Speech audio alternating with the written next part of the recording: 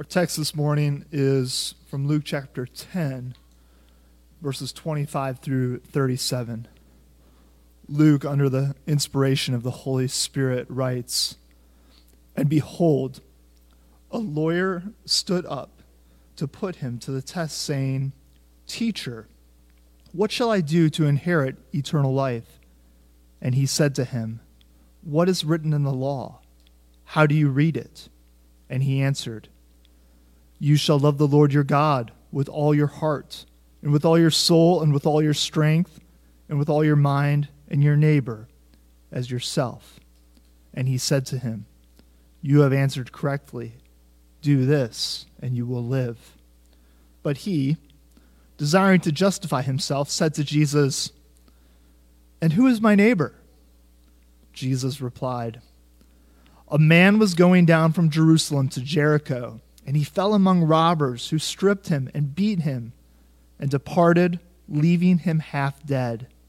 Now by chance, a priest was going down that road, and when he saw him, he passed by on the other side. So likewise a Levite, when he came to the place and saw him, passed by on the other side. But a Samaritan, as he journeyed, came to where he was, and when he saw him, he had compassion. He went to him and bound up his wounds, pouring on oil and wine. Then he set him on his own animal and brought him to an inn and took care of him.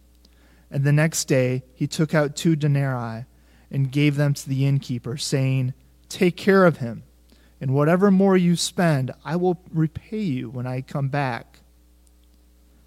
Which of these 3 do you think proved to be a neighbor to the man who fell among the robbers?" He said, "The one who showed him mercy." And Jesus said to him, "You go and do likewise." Here ends the reading. Please be seated.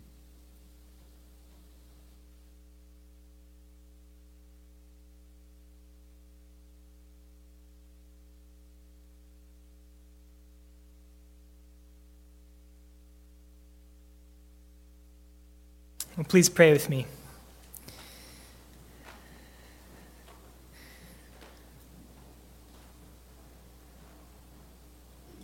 Father, we come before you in the name of your Son because we desperately long to hear your voice.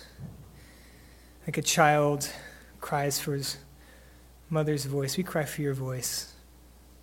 We know that when your word speaks, it's you speaking. May you speak into whatever context we bring in our individual lives. Give us ears to hear and eyes of faith to see that you are near. In the name of your Son, Jesus, we pray. Amen. One of the, I think, unintended consequences of social media platforms like Facebook especially is that I can lose track of how long it's been since I've actually caught up with old friends. So the blessing of Facebook is I have quote-unquote kept up with all these friends from high school, from college. And but then all of a sudden I'll call them and I'll realize I haven't talked to you in maybe 5 years. And I have this kind of illusion of keeping up with you because I see that you had a kid on Facebook, I see that you got a new job, I see that you moved, but I haven't actually talked to you. And so this unintended consequence of, especially I think Facebook is, the way it's designed, it's especially with Facebook, but I have this illusion of keeping up relationships when I'm really not. Because we know that relationships is a lot more than having information about someone. It's actually being in a relationship with someone. And so I can know all the stats of Tom Brady does not mean he's my friend. And so similarly, I feel like I have this illusion I'm keeping up with friends on Facebook, but I'm really not. Now, social media can create all kinds of illusions, and a really pernicious illusion that it can create is illusion of compassion. The kind of glut of information we can get on Facebook and Twitter and whatever your social media platform of choice is, we're confronted with all these issues. And we want to respond in some way, and there's built-in ways to respond. Share this, like this, comment on this. Now here's the thing, there's nothing wrong with any of this. If there's something we deeply believe in, sometimes it's okay to, sometimes it's helpful to share on Facebook, many times it's not, but sometimes it is. But here's the thing, is we can walk away thinking, well, I feel compassion because I see this thing going on. I want to do something, and so I've shared it. I've done my thing. I'm good. And there's this illusion of having demonstrated compassion because we feel something and then we do something. But what we're going to find from our text this morning is that the compassion that Jesus calls us to is nothing like the pseudo-compassion of social media. We're in this kind of mini 4-part series within the Gospel of Luke, which is looking at the characteristics of authentic discipleship. And last week we looked at the first characteristic. It's a costly and committed discipleship. And then today we're going to look at the second characteristic of authentic discipleship, which is that authentic discipleship is a discipleship that is marked by active and practical compassion, a true love of our neighbor. And to give you a roadmap of where we're going this morning, in our story this morning, Jesus receives 2 questions that for various reasons are bad questions. So a false question, a wrong question, and then Jesus responds with the right question, the question that we should be asking.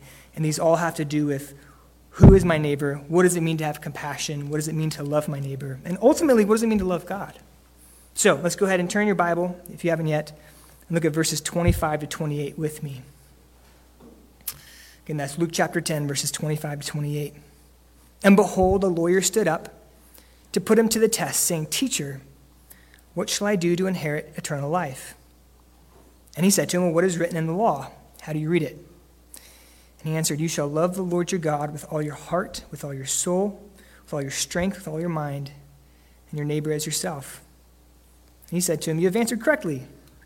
Do this, and you will live." Now, Jesus mentions a lawyer. When you think lawyer, don't think of kind of, modern-day courtroom justice. This is Luke's word for a scribe. And a scribe would have been a man who dedicated his life to studying, interpreting, and passing along specifically the law of Moses, what we find in Genesis, Exodus, Leviticus, Numbers, Deuteronomy. He'd been kind of a biblical scholar, even more so than like a pastor, not a shepherding function. This would have devoted his life to studying the law. Now, Jesus oftentimes did not like the scribes. And one of the reasons was that at this point anyways, scribes oftentimes would spend more time on the oral tradition that was kind of building up around the law, which sometimes even directly contradicted the law. They would spend more emphasis or more attention to that than to God's word itself. So Jesus oftentimes would get in the crosshairs of the scribes. But that's who this is. This is a scribe. He's a biblical scholar, an expert in the law. And he comes with a question. What must I do to inherit eternal life? There is no more important question than that. That's it. All other questions are secondary. And when he says, what must I do to inherit eternal life? He's not just talking about what do I need to do to go to heaven. That's typically, oftentimes, we think of salvation. We might think, okay, what do I need to do to get into heaven? I don't want to go to hell. It's broader than just what do I need to do to get into heaven. Eternal life in the scriptures encapsulates things like Romans 5:5, God's love being poured out into our hearts. How do I experience the love of God that is poured out into the hearts of his people? Or Philippians 4:7, the peace of God that transcends understanding. Or 1 Peter 1:8, a joy that is inexpressible and full of glory. Finally, in John chapter 17, it's fellowship with God the Father and his Son. Eternal life, most basically, is life with God under his rule in this life and the life to come. And if there is a God, then there is no more significant question we can ask him. What does it mean to have life with him under his rule now and forever? Good question. But we're alerted to a fact that this is not asked in the most straightforward motives. There's a deceptive motive behind this. He's asking us to test Jesus. The scribe he's trying to embarrass Jesus, to discredit him in front of his followers. It's kind of like we think of a cross-examiner in a court of law. When a cross-examiner is asking a witness a question, it's not I'm just curious, what do you think about this? They're trying to get the witness to contradict themselves, to show that, they couldn't have possibly been where they said they were. They're trying to discredit the witness's testimony. That's what the scribe is doing here. So he's asking a good question, but it's a false question. It's not an honest question. He doesn't really want to know. He's trying to embarrass Jesus. And so Jesus' response takes us into account. Rather than giving a straightforward response, Jesus is brilliant. We worship him because he's the Son of God.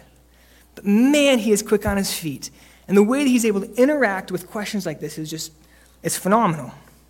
So first what he does is he parries the question by putting it back on the scribe. He says, okay, well, what do you think? If ever you want to avoid like an argument, that's a great way to parry what do you think? And then the way he asks it too is really important. He says, what does the law say? One of the big criticisms of Pharisees and the scribes of Jesus is they're like, look, you're like contradicting the Bible. You're working against God's word, his traditions. Like you're trying to overthrow the traditions of the elders. And so Jesus is saying, look, you have the Bible. I believe the Bible. I'm not trying to overthrow the Old Testament. You tell me what it says. This is brilliant response. Brilliant response. He says, scribe, what do you think? And the scribe answers in verse 27, you shall love the Lord your God with all your heart, and all your soul, and all your strength, and all your mind, your neighbor as yourself. He responds with what's called the Great Commandment, which is a combination of two verses in the Old Testament, Deuteronomy 6:5 and Leviticus 19:18. Just put them together. But it is a true and profound summary of the Old Testament law. The Old Testament, even if you think of the law, the actual law, Genesis through Deuteronomy, there's a lot of words in there.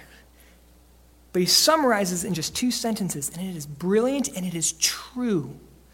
All of the law can be summed up in loving God with every part of our being and then loving other people, not one tiny bit less than we love and are concerned about ourselves. You look at the 10 Commandments. That's the 10 Commandments. What are the first 4 commandments? Love God with everything. You should have no other idols. You should not misuse God's name. Remember the Sabbath. That's all about loving God. What are the next 6?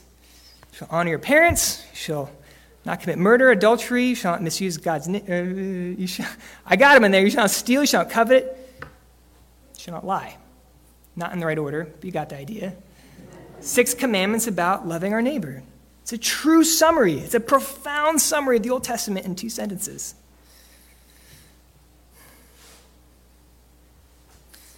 And look at Jesus' response in verse 28. You've answered correctly. Do this, and you will live. What's the problem there? Jesus says, yeah, you got it. Love God perfectly with everything. And then love your neighbor perfectly. Never putting yourself first. Do that perfectly, and you'll have eternal life. That's just not. The standard is beyond any person. It's impossible. That's the problem. Now here's the thing. There are 2 possible responses that the scribe could have had in response to coming up to the law. The first response is to try to rationalize or minimize or qualify the law in some way to make it manageable. Dumb it down, blunt the impact to something that I can do. I can manage it on my own. That's one response. The other response is to fall on his knees before God and cry out for mercy. One of the brilliant insights that came out of the Protestant Reformation is that one significant function of the law is that it was intended to demonstrate God's holiness in contrast to our sin. So that when we come up against the commands of God, which are good and true and beautiful, and realize that's so far beyond what I can do, we cry out for mercy. And God meets us there in the place of mercy. That's one of the functions of the law. That's why the New City Catechism, which is really just, it's just copying much, much older Protestant catechisms, says in question 11, since no one can keep the law, it's a standard beyond anyone, what is its purpose? And the answer is that we may know the holy nature of God, and will of God, and the sinful nature and disobedience of our hearts, and thus our need of a Savior. We always face those 2 options when we come up to the law of God. We're either going to try to minimize it. No, it can't mean that. No, it's got to be easier than that. No, I think I can handle this. Or we fall on our knees and we cry out for mercy because we know we don't deserve it. And God meets us there. Now, if the scribe had responded in that kind of a way, God have mercy on me, I am a sinner, then Jesus would have responded probably something along the lines of, well, come to me, all who are weary, and I will give you rest. But that's not how the scribe responds. Look how the scribe responds in verses 29 through 35. But he, desiring to justify himself, said to Jesus, And who is my neighbor? And Jesus replied, a man was going down from Jerusalem to Jericho, and he fell among robbers who stripped him and beat him and departed, leaving him half dead. And now by chance a priest was going down that road, and when he saw him, he passed by on the other side. So likewise a Levite, when he came to the place and saw him, passed by on the other side. But a Samaritan, as he journeyed, came to where he was, and when he saw him, he had compassion. And he went to him, and he bound up his wounds, pouring on oil and wine. And he set him on his own animal, and he brought him to an inn and took care of him. The next day he took out 2 denarii. He gave them to the innkeeper, saying, take care of him. Whatever more you spend, I will repay you when I come back. So we've seen first a false question, a question that's a good question to ask, but coming from wrong motives. And then here we see a wrong question, the wrong question to ask. And once again we see false motives. Here is a Pharisee desiring to justify himself. The idea of that is he's trying to kind of assuage his conscience. Trying to confirm that, okay, so far I've been doing the right thing. I want to make sure I'm on the, I want to kind of make sure I'm doing the right thing here. Cover my, whatever the word is, you know what I'm saying. And in response, Jesus gives this parable. Now, the journey from Jerusalem to Jericho is 17 miles. It was incredibly isolated. It went through deserts. It went through mountains. There was caves in the mountains. Because of the isolation of the route, because of the topography, it was the perfect place for an ambush. And so it was known for being a dangerous route. Many bandits who would hang out there. And so telling the story would have been like, oh yeah, okay, this kind of thing happens. And what happens, this man is ambushed, and the idea is he's half dead. He's probably unconscious, lying in a pool of his own blood on the side of the road. When you're 17 miles in the middle of nowhere, that's not a good place to be. It's a pretty pessimistic picture. But then lo and behold, a person's coming. What are the chances that someone could come before this man dies? Unlikely. Even better, it's a priest, a man of God. And the idea is that he is coming from the temple. He's just fulfilled his temple duties, worshiping the true God. Like, this is who you want to come along a road when you are in this kind of a place. But the priest passed by and ignores him. Well, then comes a Levite. A Levite would have been like a priest's assistant. It was someone from the tribe of Levi, but did not descend from Aaron himself. So they did other duties in the temple. Again, coming from his temple duties, but he also passes by. And then the third person comes. Now we want to pause here because we've probably heard this story many times. We know it's a Samaritan. But the first hearers, based on how Jesus is setting this up, probably would have been expecting a clergy, non-clergy contrast. Jesus is kind of picking on the priest and the Levite, and then here comes just an ordinary Jew. That's what they were expecting. That's probably what they're expecting. But instead, Jesus says, no, a Samaritan comes along. And that's shocking. Who are the Samaritans? The Samaritans were the descendants of foreigners who repopulated northern Israel after they were decimated by the Assyrian Empire. So the Assyrian Empire comes in, destroys the northern kingdom, takes most of the people, scatters them throughout the Assyrian Empire, and then repopulates the land with people from around the empire. It describes this in 2 Kings 17. It says the king of Assyria brought people from Babylon, Cuthath, Ava, Hamath, Sepharvaim, and placed them in the cities of Samaria. Samaria was the capital of the northern kingdom of Israel, so in the cities of Israel, instead of the people of Israel. But every nation, this is talking about the people that repopulated Israel, every nation still made gods of its own and put them in the shrines of the high places. And to this day, they do according to their former manner. They do not fear the Lord. They do not follow the statutes or the rules or the law of the commandment that the Lord commanded the children of Jacob. These are people who do not worship God.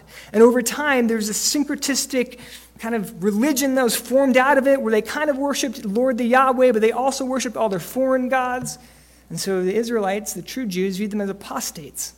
And in fact, in Nehemiah, what we find out is that the Samaritans militantly and violently opposed the rebuilding of the walls of Jerusalem. So this is a centuries-long, deep-seated ethnic hatred that probably most of us really have no experiential understanding of.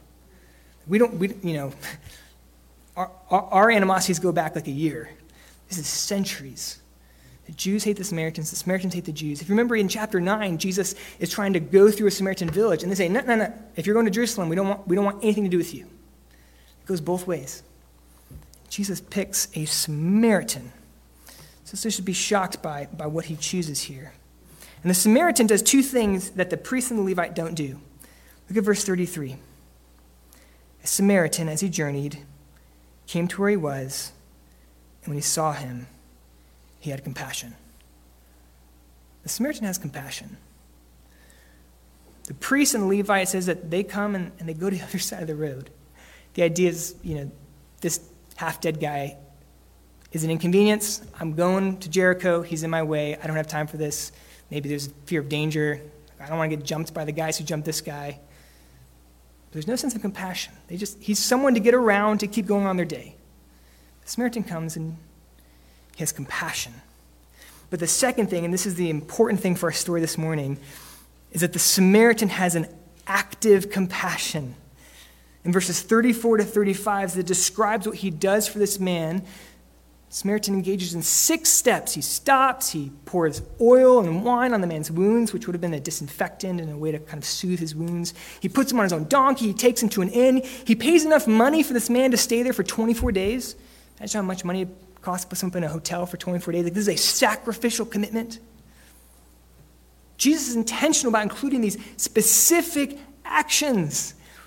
Even just doing a simple word count lets us know what the point of this story is. In verses 30 to 33, where it tells the story of this man getting jumped and the priest and the Levite, you got 56 words.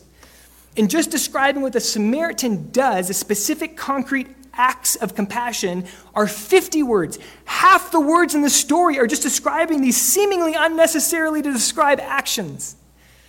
Jesus is saying as the Samaritans just stop and, I feel bad. He does things. His compassion is active. It's the point of the story. And this parable demonstrates 2 theological truths for us. That first theological truth, which I've just been saying, is that true compassion leads to specific and concrete actions. Compassion is not primarily an emotion, or at least that's necessary but not sufficient. It's something that leads to concrete and specific actions. So sharing stuff on Facebook, there's nothing wrong with that. Again, sometimes there is. But, usually there's not.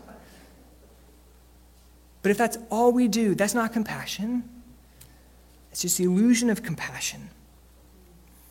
Compassion requires specific and concrete actions. But the second theological truth, and this one's going to get a little bit more abstract, so just hang with me, is that our compassion is most like God's compassion when it reaches out to those who are different from us. Our compassion is most like God's compassion when it reaches out to those who are different from us.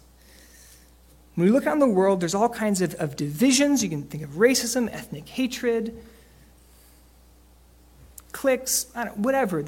Humans are divided from humans. Why? It's a lack of education, lack of opportunity, lack of exposure to people different from us. These all may be factors, but as Christians, we say no. The fundamental reason things like ethnic hatred and racism exist is because of sin. When Adam and Eve sinned, it didn't just break the relationship between man and God, it broke the relationship between man and man. And from that point on, there was ethnic hatred. That's the root of all this stuff. And these divisions can manifest in a variety of ways, right? There's the obvious, just outright racism. I don't like you because of the color of your skin or where you're from or your accent. But there's far more subtle examples of just social cliques. I have my friend group. I'm not that interested in having other people in it. It can be just a fear of people who are, not from around here. I grew up in a rural town in Pennsylvania. You were not from that town. Didn't matter how long you stayed there. You were always a stranger. It can manifest in all kinds of ways, these divisions between people. But here's the thing. God's compassion bridged the greatest divide that ever existed. The divide between me and the most different human on the planet is nothing compared to the divide between God and humanity. That's an infinite divide. That is an infinite separation. But God, when he became man, bridged that divide out of his compassion for people. He did that by sending his son, Jesus Christ, who is God and man. In our cultural moment, there's just crazy things happening. We can have hope Because God and Jesus Christ bridged the greatest divide that exists. And so in Jesus Christ, there is hope for bridging any division, healing any animosity that might exist between people. That's why Ephesians 2 says that in Jesus, in his flesh, in his death, he put an end to the wall of hostility between Jew and Gentile. I think too often we forget. Here's the thing. It's one thing to say we haven't lived this out very well. I mean, go to a church in the South in the 1920s, where if you were black, you literally weren't allowed to be a member. Like, we haven't lived this out. That does not mean that the gospel is not the answer. It doesn't mean that Christ can bring reconciliation and all the other things that people try to look at. Well, that'll heal it, that'll heal it, that'll heal it. Sure, that may be fine, that may be helpful, but there's one thing that can heal it, and that is Christ himself, and he does that. We have such an amazing truth to offer to the world. It's easy to forget that. We tone it down. No. Christ in his flesh has brought down the wall of hostility. Praise God. In Christ Jesus, I can love my Samaritan brother whom I hated before. My Samaritan brother can love me, etc., etc. So we've had a false question. It was a true question, but set out of wrong motives. We have a wrong question. Who is my neighbor? Which is not only set out of false motives, but is the wrong question to ask. Jesus finally responds with what is the right question to ask. Verses 36 to 37. Which of these three do you think proved to be a neighbor to the man who fell among the robbers? He said, the one who showed him mercy. And Jesus said to him, you go and do likewise. So interesting. Again, Jesus doesn't answer the question, who is my neighbor? The scribe comes, he's looking for a way to rationalize the law, make it something he can do on his own, manage it, make it something manageable, or maybe just get lost in this theological debate. Like, let's just argue how many angels can dance on the head of a pin. And Jesus just turns the tables on him. He goes for his heart. He says, look, you're asking the wrong question. The question is not who is my neighbor, right? Like, if he lives 50 miles away from me, does he count as a neighbor? No, that's not the question. The question is, are you actually being a neighbor to the people that God has placed in your life? Are you actually showing compassion to those that God has placed in your life? The priest on the way to Jericho could have easily rationalized, well, I don't know him. He's not my real neighbor. Who is my neighbor? Jesus says, no. Are you actually being a neighbor? Start there. That's the question to start with.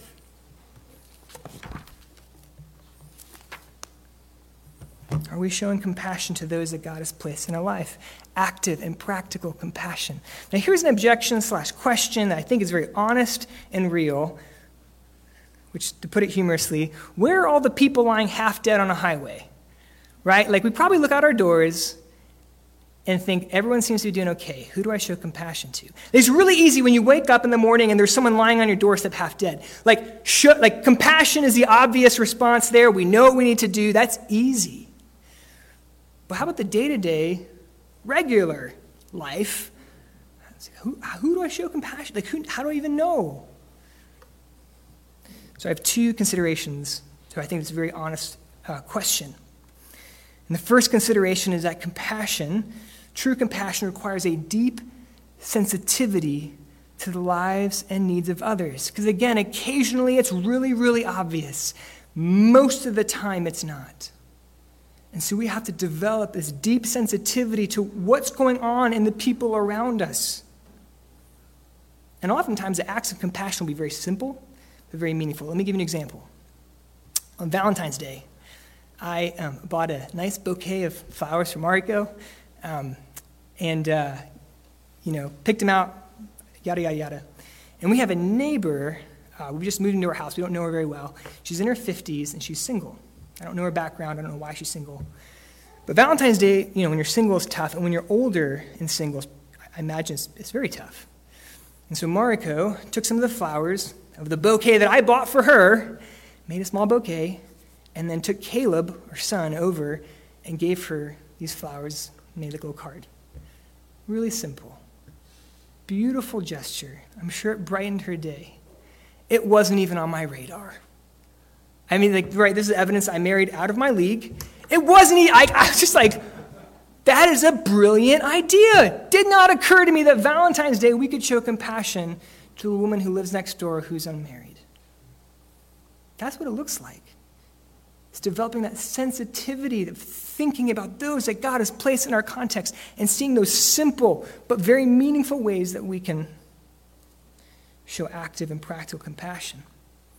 The second consideration is that developing this sensitivity to others, to the lives and needs of those around us, is going to require neighboring, not just being a neighbor. It's going to require neighboring, not just being a neighbor. If you notice there, I'm turning neighbor into a verb. Typically it's a noun, it's something we are. I'm making it a verb, something we do. Because the importance of being a neighbor is not the fact that I live in a house next to you, but it's that I am living in relationship with you. That's neighboring. I can be a neighbor and never neighbor as a verb. That makes sense. And that does nothing. Because here's the thing, unless I'm actually involved in the lives of those around me, I'm not even going to know how to be sensitive to their needs and concerns. And I think as Christians, we have especially you can consider the isolated lives that we live. If we're not intentional about neighboring, like we're never going to build relationships with those around us. And we're never going to be in a place where we can live out this call to active and practical compassion. I'm going to give you an example of what this looks like again. And again, I'm not going to use myself because I'm just really bad at this. This is me under conviction, like, Lord, I want to follow you. Help me do this better. I had a friend back at Sojourn who was better at neighboring than anyone I've ever seen. He moved into a house with his family. They'd lived there a year and a half. They threw a Christmas party. I went, and they invited their street. And like half their street came. That may not sound impressive, but if you've ever tried to do that, it's hard to get people to come into your home. And the only way they'll do that is if they've already have a relationship with you. And here was the cool thing. They were all so different than my friend. They were different ages. They were different backgrounds, different education, different socioeconomic. They were all so different. And they all came into his home because he had been neighboring. He had built these relationships so that they trusted him. And I tell you what, the opportunities he had to show compassion were astounding because people would just tell him stuff. And he could love them and point them to Christ. It was incredible and beautiful. And I asked him, after the Christmas party, okay, side story. Mark and I, when we first got married, we moved into an apartment complex. And we were idealistic, we're going to love our neighbors so well. And so we invited 8 different apartments to come have ice cream and brownies with us. We were so excited. The night came. We didn't have a single person come. Not one. And so I talked to my friend after this Christmas party, and I'm like, how did you do this? And this is what he said. He said he made a commitment that every time his neighbors were outside, he would be outside. So his neighbor's mowing the lawn. He would go get his lawnmower and start mowing the lawn and find a way to strike up a conversation. His neighbor was raking the leaves. He'd go rake his leaves. I'm telling you, he was not an extroverted person. This is not an introvert-extrovert thing. But it was just an intentional commitment. Anytime my neighbor's outside, I'm going to be out there. And over a year, 2 years, 3 years, 4 years, the relationship I'm going to start building with people is going to give me opportunities to show this compassion and ultimately to tell people about Jesus. I'm going to give you a warning, though. If we get serious about this idea of neighboring as a commitment, it will always come at the least convenient time. Always. It'll be that Saturday morning, 45-minute window you have to go running. You're going to step outside, and there's your neighbor with his kids. And you're like, of course. This is when my neighbors are free, when I want to go for a run. And that's why it's got to be a commitment. It can't just be that'd be nice. It has to be a commitment. This is what Jesus has called us to show compassion. Now, here's the thing. Nowhere in this story does it say you must always be outside whenever your neighbor's outside. It doesn't say that. But this is one of the characteristics of what it means to follow Jesus. And we can't do this if we don't know our neighbors. If we make a commitment to neighboring well, man, I think Jesus will bless that. What is the right question to ask? Not who is my neighbor, but am I being a neighbor? Am I loving those that God in his sovereignty has put in my life? Am I showing them active and practical compassion? That's the second characteristic of authentic discipleship, active and practical compassion. Now, in our men's discipleship, we're going through James, and we're going to be going over the part where it talks about the difference between those who hear the word and forget and those who hear the word and do it. And that's just always a temptation for us. And I want us to be a people who hear the word. I want to be a pastor and a Christian and a brother who hears the word and does it. I don't want to hear the word and forget it. So I want everyone to close your eyes. That's how we're going to finish this morning. I want you to close your eyes. And I want you to picture in your mind your neighbors. You may not even know their names, but you probably know their faces. I want you to picture that in your mind. Church, those are your neighbors whom God has called you to show active and practical compassion to. Let's pray. Jesus, we want to follow you, for you are glorious, for you have saved us from our sins, for you are the true King. You are God, and there is no other God. There is no other hope for salvation outside of you. And you have bridged the greatest divide that ever existed, the divide between us and you. And we want to image that compassion in how we love those that you have placed in our lives. May we be a people who do crazy things, like going out and mowing my lawn for the simple and sole reason that I want to talk to my neighbor. Because you left your home and came to us. May we do that, for you are good and kind. In your name I pray. Amen.